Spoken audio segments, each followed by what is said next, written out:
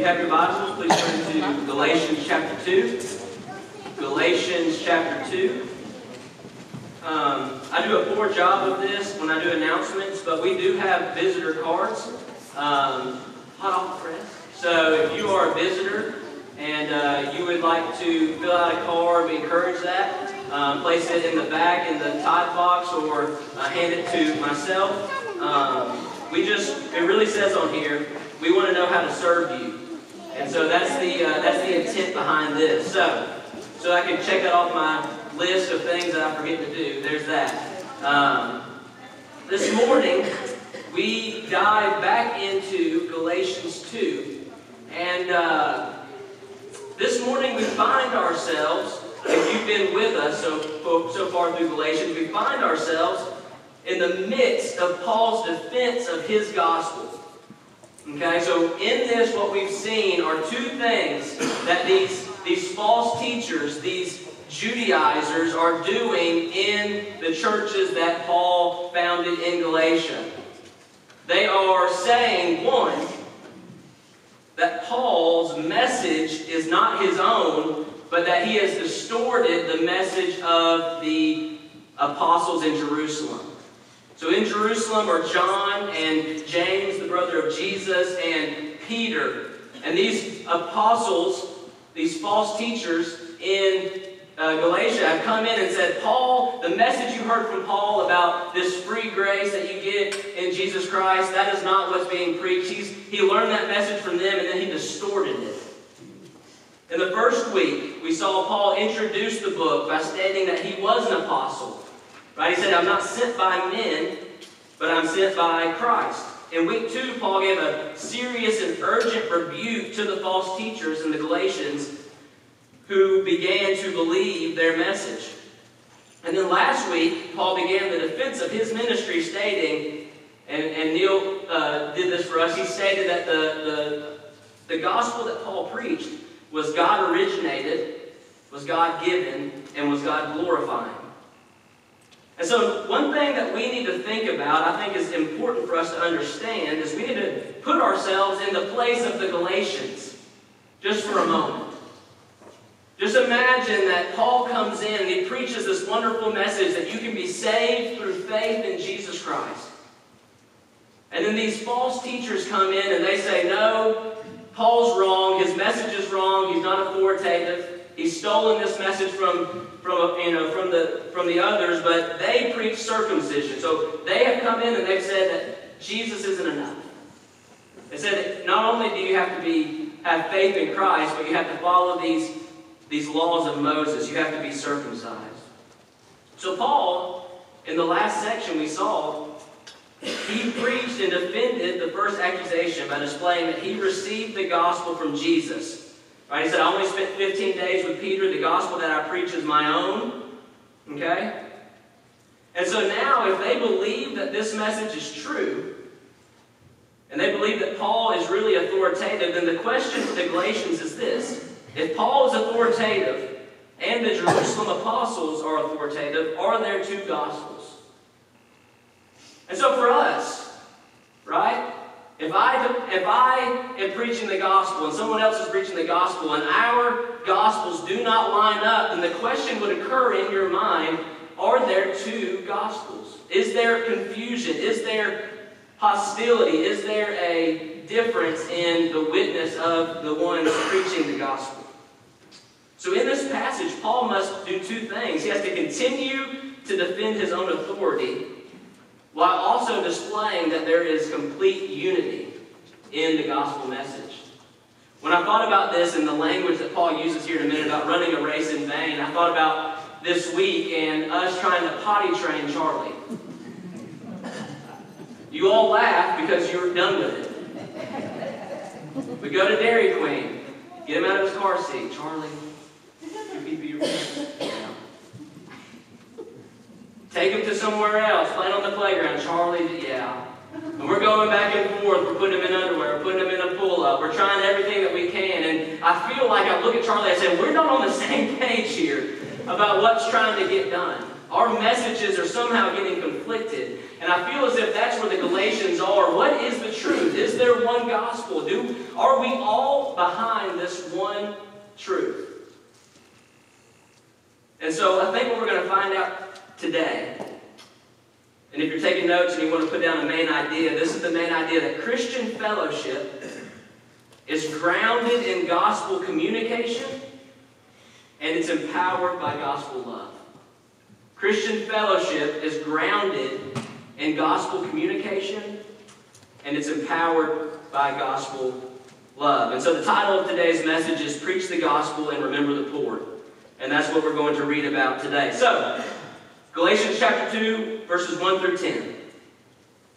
Then after 14 years, I went up again to Jerusalem, this time with Barnabas. I took Titus along also. I went in response to a revelation, and meeting privately with those esteemed as leaders, I presented them the gospel that I preach among the Gentiles. I wanted to be sure I was not running and had not been running my race in vain. Yet, not even Titus, who was with me, was compelled to be circumcised, even though he was a Greek. This matter arose because some false believers had infiltrated our ranks and to spy on the freedom we have in Christ Jesus and to make us slaves. We did not give in to them for a moment, so that the truth of the gospel might be preserved for you. Verse 6, as for those who were held in high esteem, whatever they were makes no difference to me. God does not show favoritism. They added nothing to my message. Now really quickly notice this language that Paul keeps using. Those esteemed as authority, those who are thought of as, he's going to say in a minute, those who are the pillars of. And what he's doing is recognizing that these Judaizers are trying to place Peter and James and John above him in the pecking order of apostles, and he wants them to know that God does not have that pecking order, that Paul is on equal footing. So he says in verse 7, he says, on the contrary, they recognized that I had been entrusted with the task of preaching the gospel to the uncircumcised, just as Peter had been to the circumcised. For God, who was at work in Peter as an apostle to the circumcised, was also at work in me as an apostle to the Gentiles. James, Cephas, who's Peter, and John, those esteemed as pillars, gave me and Barnabas the right hand of fellowship when they recognized the grace given to me. They agreed that we should go to the Gentiles and they to the circumcised. All they asked was that we should continue to remember the poor, the very thing I had been eager to do all along. Let's pray. Lord, we love you, and as we come before you today and worship through your word, Lord, I pray that we would just be in awe of who you are. Lord, that we would leave here invigorated by the truth of the gospel, Lord, that we would be amazed by your love and your grace, Lord, that you would empower us and move us, Lord, to draw close to you. Lord, we love you so much. In your name we pray. Amen. This morning we're going to look at 3 things that God cares about from this passage.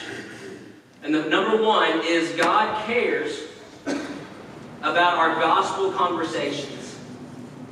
God cares about our gospel conversations. So in verse 1, we continue this type of narrative within this letter. And so Paul says, after 14 years, I went up again to Jerusalem.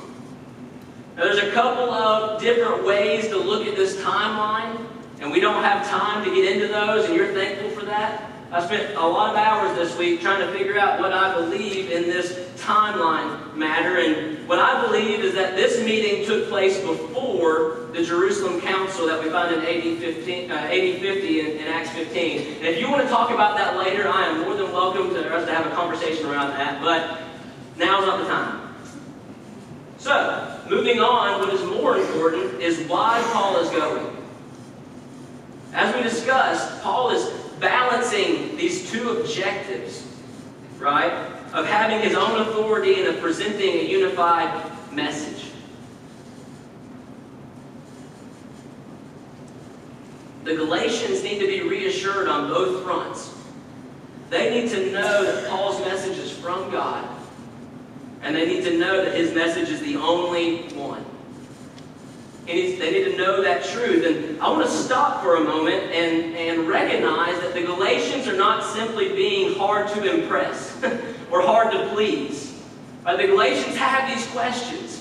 What's the truth? Does Paul really have authority? Is his message the real one? Is there a divided message here? And the reason that these questions must be answered is because their understanding of salvation is at stake. Right? It's not that the Galatians just want to cause a ruckus. It's not that they just want to allow these things to happen, but these false teachers are using them as a pawn in order to try to push their message. And so the reason that Paul is so urgent with all of this, because Paul cares about two things. He cares about God's glory, and he cares about the Galatians' good. The reason that we're so fervent in preaching the Bible here at Glenlock Baptist Church is because we care about God's glory, and we care about your good. And so Paul has to have these conversations. These things have to take place because it's for the sake of the Galatians. And it's for the sake of God's glory. So Paul goes to Jerusalem. It says in response to a revelation. You'll notice that means that God was the one who sent him to Jerusalem. No man, no Peter didn't say, you have to come. Nobody sent Paul in this meeting. It says by revelation, whatever revelation that was, God sent Paul to Jerusalem, and he took with him two men, Barnabas and Titus. We're going to talk about them a little bit more in a few moments. But verse 2 brings to light the reason for Paul's journey. He came to do two things: present to them the gospel that he preaches among the Gentiles, and to make sure he's not running and had not been running his race in vain. For 14 years, Paul had been preaching this message. And now for the first time, it seems, he comes and he presents it to the apostles. What is this race that Paul is speaking of that he's running? I believe it's the race of his ministry. The race of the ministry that he's been doing, that he's about to go on missionary journeys, that he's been going to the people, to the Gentiles, and telling them this message. And so he says, I've been running this race, and I want to be sure that I haven't been running it in vain. So does Paul truly believe, because when I first read this, I thought, does Paul think his message is wrong? When I first thought of the idea of him running his race in vain, I would imagine, does he really believe that the gospel he's preaching is wrong? And I don't think that that's what he believes. I believe that when he looks and he sees what's happening with the Judaizers, he knows that if he goes to the apostles in Jerusalem and they preach a different message, and the church is not unified, then the gospel he's preaching is in vain because it does not bring about God's unified church. If there's two messages, then he believes that he's been running his race in vain. John Stott says it this way. He says, it was not, we may be sure, that he had any personal doubts or misgivings about his gospel, and needed the reassurance of other Jerusalem apostles. For he'd been preaching it for 14 years. Right? He was sure of his message, but rather, lest his ministry, past and present, should be rendered fruitless by the Judaizers. It was to overthrow their influence, not to strengthen his own conviction that he laid his gospel before the Jerusalem apostles. He did this for the sake of the church. He did it for the sake of the Galatians.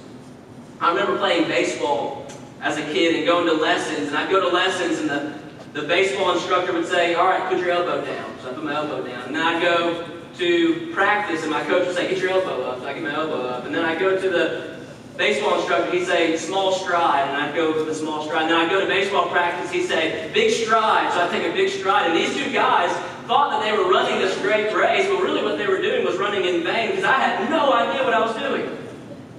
They were preaching two messages to me, and I was somewhere in between, and I couldn't hit the ball worth a lick. So obviously, this mixed messaging wasn't working. And so when we look at this, there cannot be a mixed message when it comes to presenting the gospel. What is the implications of this? How does this affect you and me? And I think it points to the reality that the gospel is too important and the church is too valuable for us to proclaim a disjointed message based on a lack of spiritual zeal. Some of you may be thinking, what does that mean? I believe that it means that God cares about us having gospel-centered conversations. He cares about us reading and learning and discussing the truths of Scripture, because it was not anyone else but God who sent Paul to Jerusalem and said, we need to work this out so that that message can be one. Some of you may be thinking, is his application really going to be the old Sunday school answer that you need to read your Bible? It is. Sometimes that is the application. Sometimes that is the answer. You need to read your Bible. And I would go beyond that and I would say, not only do you need to read your Bible, but you need to care about what it says. I think sometimes we get so stuck in this idea that reading our Bible is enough, we forget to care about what it says. We forget to glean the truth that's in it.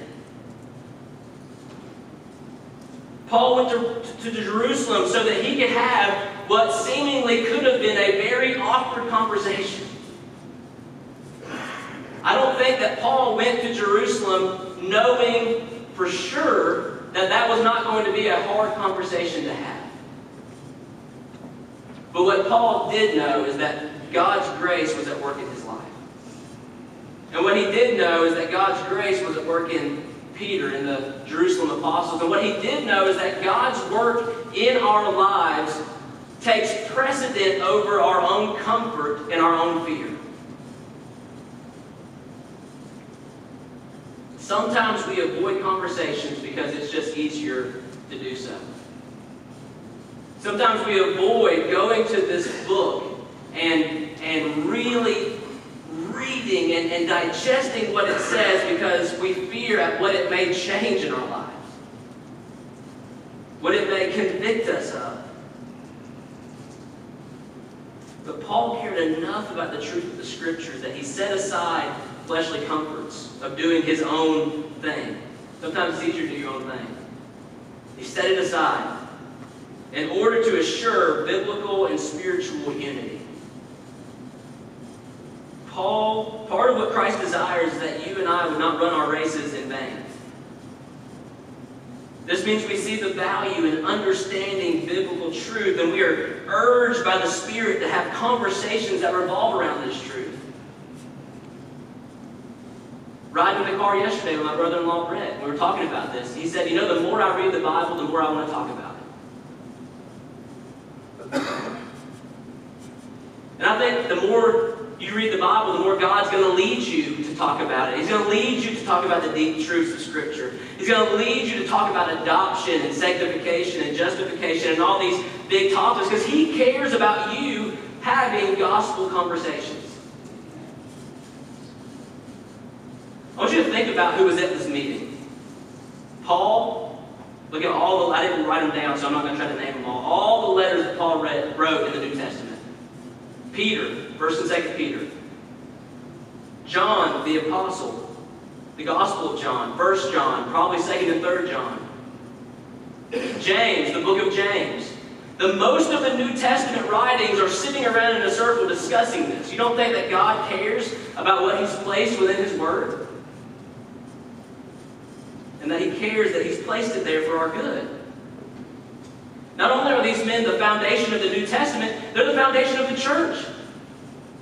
Jerusalem church, the churches across the province of Asia, all these different places are sitting around discussing this truth, yet we, oftentimes, and me, are more willing to talk about the secondary issues and argue about the things of the building and the things of, rather than to have conversations around the truth of the Bible. We get more fired up about talking about the things that don't necessarily matter when it comes to salvation than we do to have conversations around the goodness of God found in Scripture.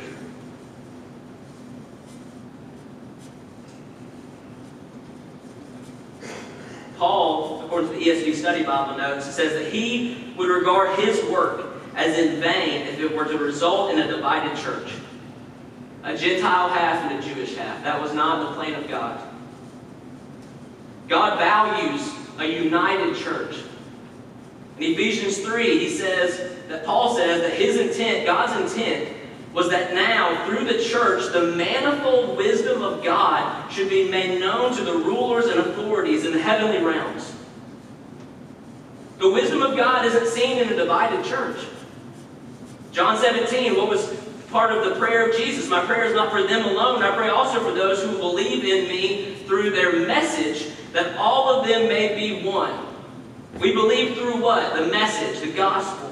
Psalm 133, how good and pleasant it is when God's people live together in unity.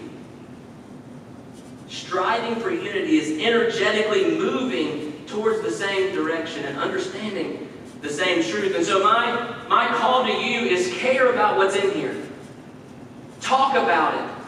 Have conversations about it. If you have questions, ask them. If you don't understand something, ask me. And when I don't know, I'll ask somebody else. But it matters. I tell our students all the time, it matters what you believe. Because God cares about these conversations. At times, He ordains those conversations. And as we can see here, He cared about Paul and Peter coming together around this conversation. So God cares about our gospel conversation. Secondly, He cares about our gospel preservation. Yes, I have a little bit of Neil in this sermon. Not the first letter, but the last four, okay? He cares about our gospel preservation. In verse 3, we see a little bit of why Titus is there, okay? It says, not even Titus, who was with me, was compelled to be circumcised, even though he was a Greek. So Titus is a Greek Christian. He's mentioned in several places. If you want to learn a lot about Titus, read the book of Titus. Probably a good place to go. Paul wrote a letter to Titus. He was ministered with Paul in Ephesus. He carried letters to Corinth, and he eventually pastored the church in Crete. But I think his role here is to be a physical, fleshly example of what Paul is preaching. Paul's saying, I'm bringing with me a gospel that says that you don't have to be circumcised. You don't have to add anything to faith in Jesus. You know who I'm bringing with me? A prime example. I'm bringing Titus. He is a physical representation of the gospel I preach. A Greek man who is not circumcised according to the law, but is a Christian. So Paul now states that the apostles in Jerusalem, they didn't compel Titus to be circumcised. And that may not mean a whole lot to you, but that's groundbreaking for the unity of the church. The fact that Paul comes before them, he brings Titus, and they say, Titus, you're a Christian just as you are. That is a big deal for Titus. That's a big deal for the Galatians. That's a big deal for you and for me. That's the first step in this gospel preservation, is that they do not call Titus to anything other than faith in Jesus. Paul wants the Galatians to know that there are men that have slipped into his meeting, that are from Jerusalem, that are pushing Paul to add circumcision to the salvation principles that he teaches. But they do not represent the true apostles of Jerusalem. See what he says? He says, this matter arose in verse 4 because some false believers had infiltrated our ranks. The only reason this is even a conversation is because there's these false teachers who are trying to pose as true believers but are not. Because they're trying to add to the gospel. These men were motivated not by God but by pride. They were motivated by tradition. They're motivated by lack of understanding of the power of God to save all those who call on the name of the Lord.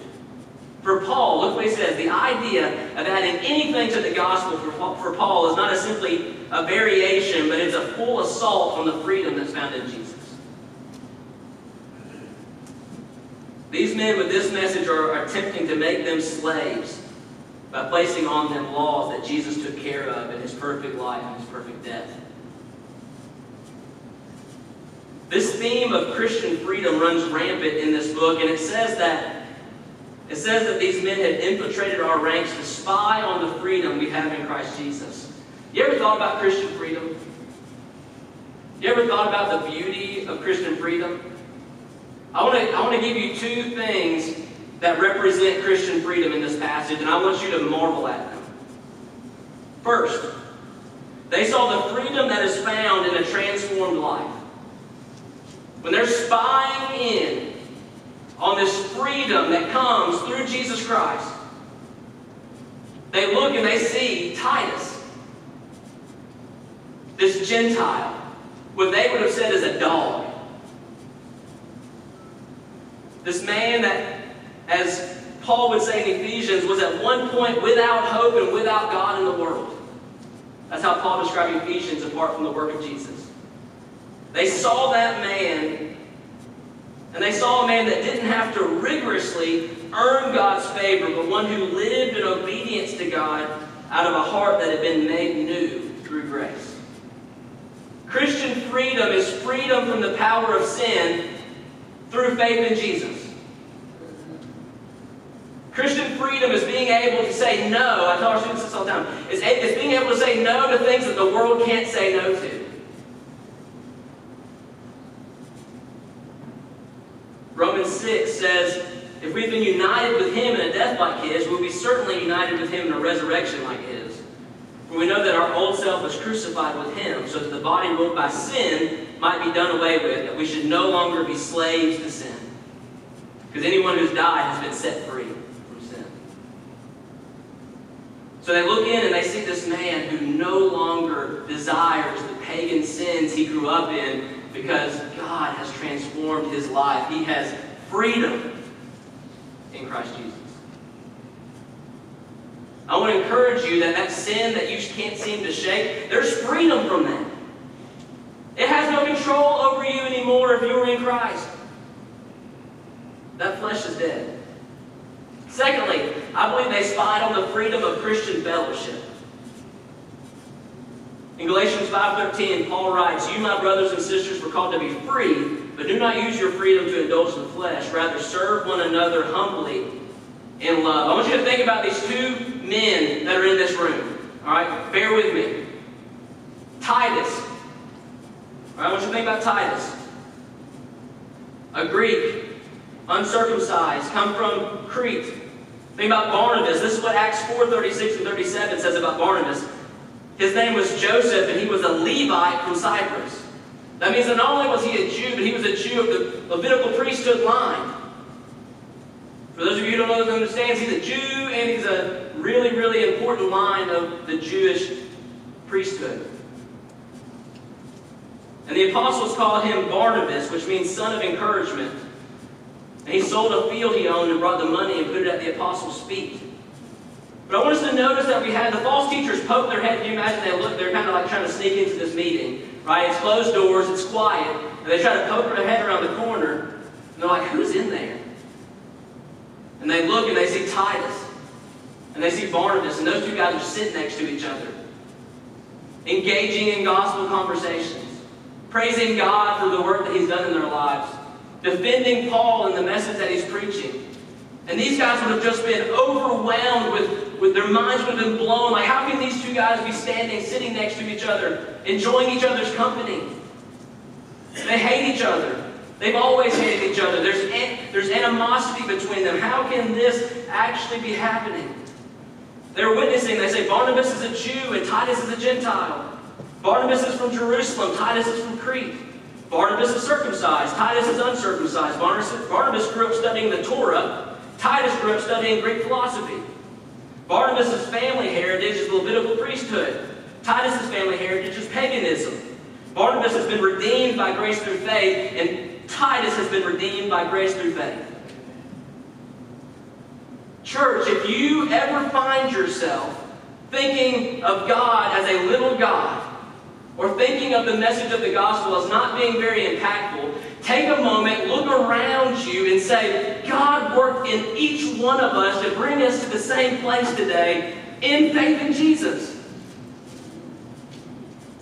I won't be student pastor Bryson and force you to actually look around. But have you ever seen the beauty of God in the diversity of the church? You ever seen the freedom that comes from knowing that we have different backgrounds in different cities and different places? And this is just our church.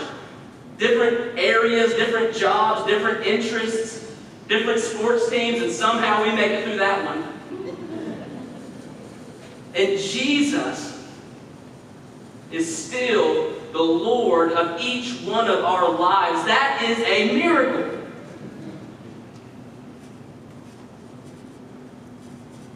Barnabas and Titus, they look in and they say, there's no way Jesus says, yes, there is. Power. Power of the gospel. Power of the truth of the gospel. Where was I? So how is it these two men can be united in the freedom that they have in Christ? It's through the truth. That's what he says. Listen, he says, they wanted me to circumcise Titus. Verse 5, we did not give in to them for a moment. So what? So that the truth of the gospel might be preserved. For who? For you. What is this truth? I'm going to be quick. I know we got to do communion. Y'all are already checking the clock. Romans 1:16 and 17. This is what it says. I am not ashamed of the gospel, because it is what? The power of God that brings salvation to everyone who believes. First, the Jew, then to the Gentile. For in the gospel, listen, in the gospel is the righteousness of God is revealed, a righteousness that is by faith from first to last, just as it is written, the righteous will live by faith. The truth of the gospel is that the power of God that brings salvation, and it is received by what? By faith in Jesus Christ. And what else? Nothing else.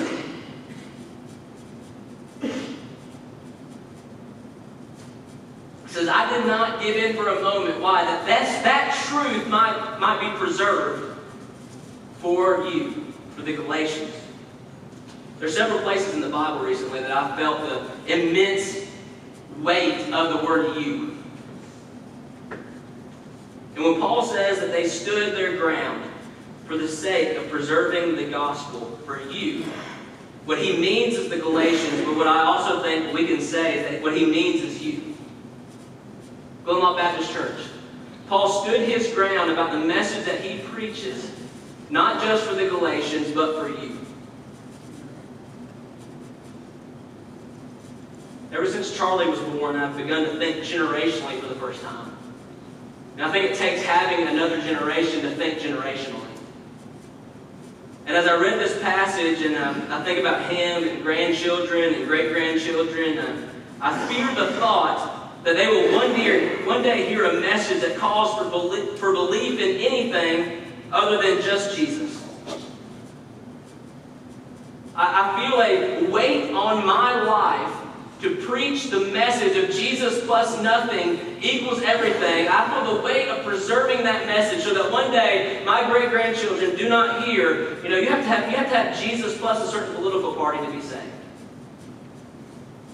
That one day my great-grandchildren would hear, you have to have Jesus plus a certain nationality to be saved. That you have to have Jesus plus a certain family history to be saved. The Christian freedom that the false teachers denied was that both the freedom to be redeemed as you are and the freedom to be reconciled to those you are nothing like. That is Christian freedom. That is the power of this gospel. My dad told me the other day, this is going to sound bad because I still don't remember his name. My dad told me so-and-so, that's who he is today, so-and-so died.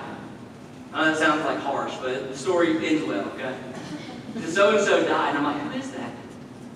He said, you don't remember? I said, no. He said, he's the man that preached at our church the morning that you professed faith in Christ.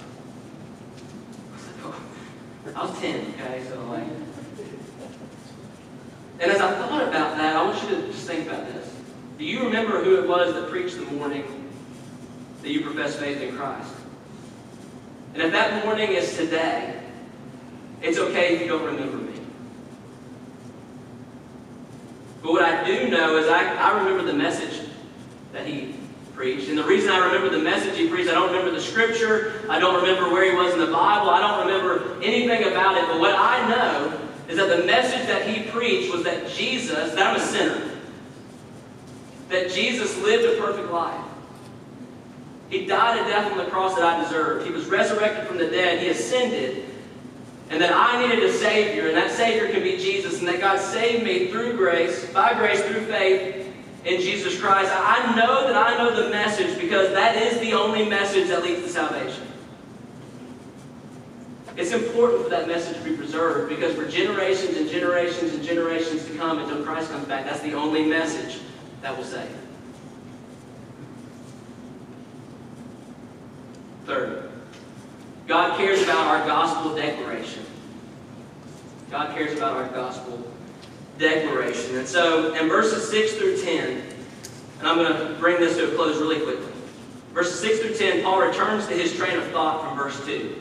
Right? He's talked about laying the gospel before them. He's had this little aside message that he usually puts in there because he's Paul and that's what he does.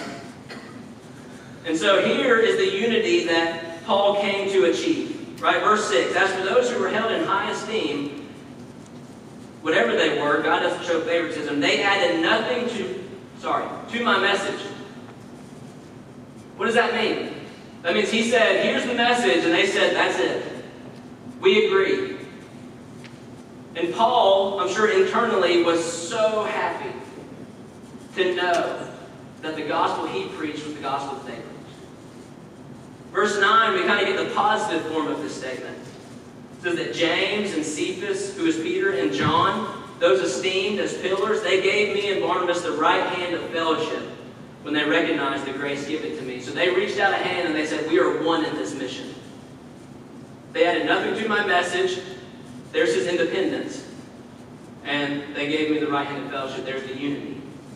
Both of those achieved in one meeting. And the Galatians can be sure from that the message they hear from Paul is authoritative. And it's the true gospel. And they can rejoice in knowing that this is really it. And the false teachers are starting to lose their footing in Galatia because their argument's falling apart. And from this passage, and I want us to be careful, because it would be incredibly easy to leave here praising Paul and Peter and John and James for the work that they did. It'd be very easy because they had a part in it. They had to have the conversations. They had to do the right things. They had to make some sacrifices for this. And so it'd be really easy to say and leave and say, man, I'm so thankful for Paul. It's good to be thankful for Paul. I'm so thankful for Peter. It's good to be thankful for Peter. Paul came to Jerusalem. He didn't give in. The other apostles didn't add. They extended their hand. But what I want us to notice in this last section, that the underlying of all of those tasks and events is a glorious God who is working it all together. I don't want you to leave here praising Paul and praising Peter and all those people. I want you to leave here praising God. These men aren't simply united by an idea. The idea of the gospel is not going to unite us. It's the reality of it. So as we close, I want us to notice that they have come around not a common knowledge, but they've come around a common Lord.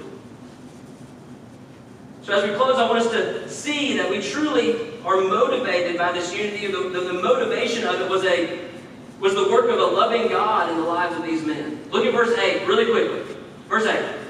It says, for God, who was at work in Peter as an apostle to the circumcised, was also at work in me as an apostle to the Gentiles. If you look at work in the Greek, and I'm going to butcher this. I listened to it four different websites, and they said it 4 different ways, so it's not on me. Energeo, which brings us the word energized.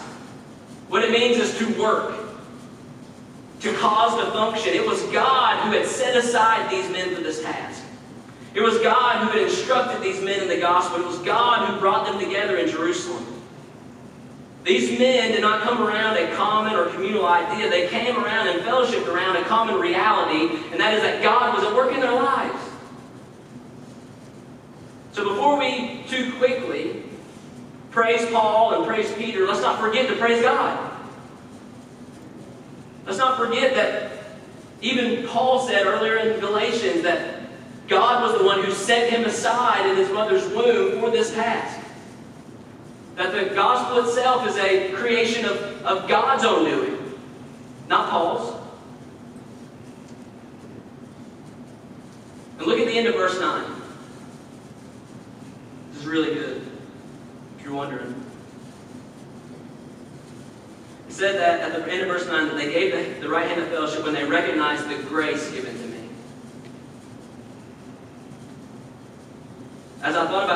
week, I began to think about each of these guys individually. Think about Paul, really quickly. Acts 9. He's imprisoning and killing Christians, and Jesus intervenes, grace, and changes his life. James, the brother of Jesus, says in John 7, for even his own brothers did not believe in him. James grew up as a skeptic of Jesus, and now he's an apostle in the church. That's the grace of God.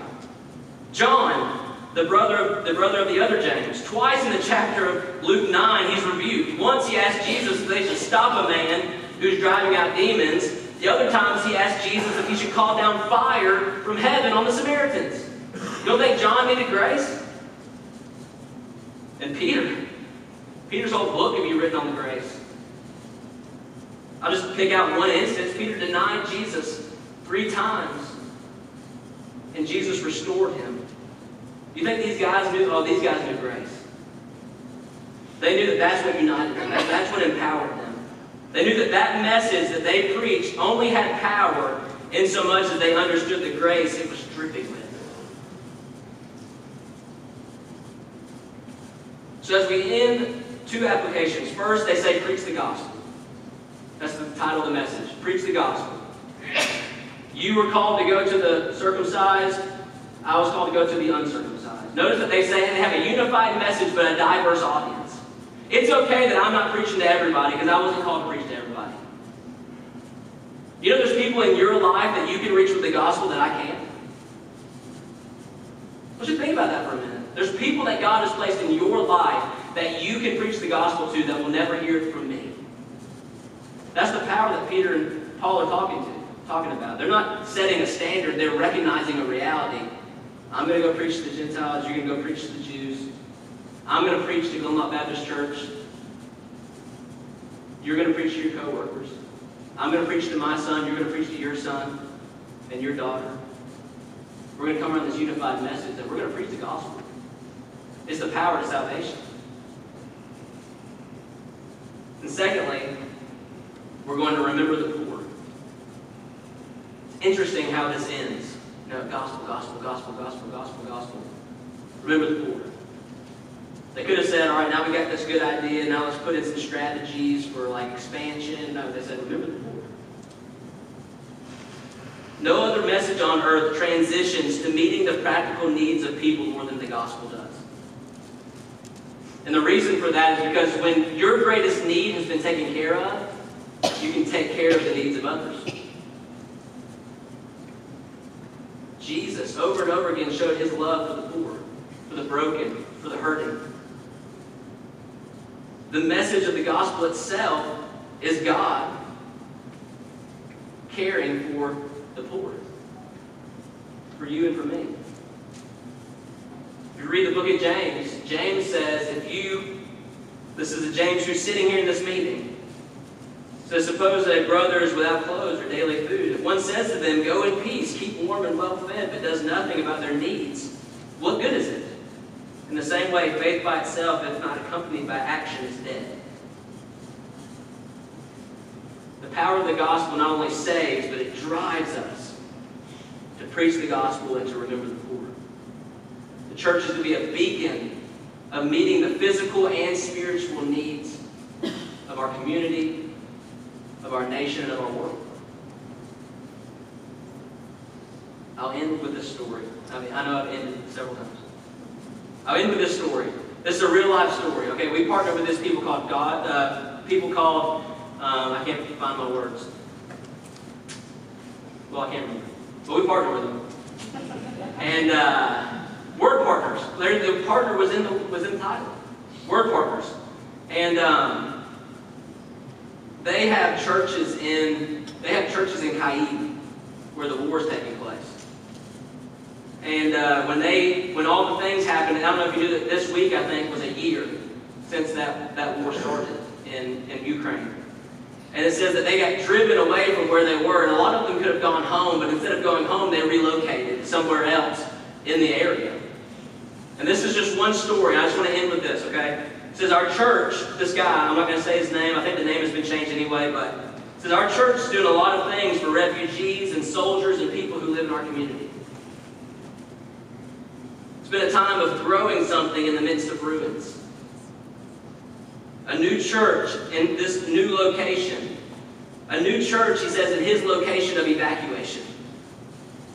The church plant he and his wife have become involved with has been a place for life and care and hope for those fleeing the war. He says we've been involved with preaching and leading church services and building ministries and building worship ministry and mentoring individuals. He says a lot of their work is with refugees. The church has provided housing. Listen, the church has provided housing and food and has been a catalyst for others in the community to serve and provide for refugee needs. The local officials were impressed by this example, and they know that it's an example of God's love shown by his children. And this is what he says. This work has also brought people who wouldn't normally come to church into a place where they both see, live it out, they both see and hear the gospel. And this is the beauty of the ending. Many of them have gotten a chance to hear the gospel of Jesus and accept Christ as Savior. That's one thing which God continues to do in our country. Preach the gospel and remember the poor.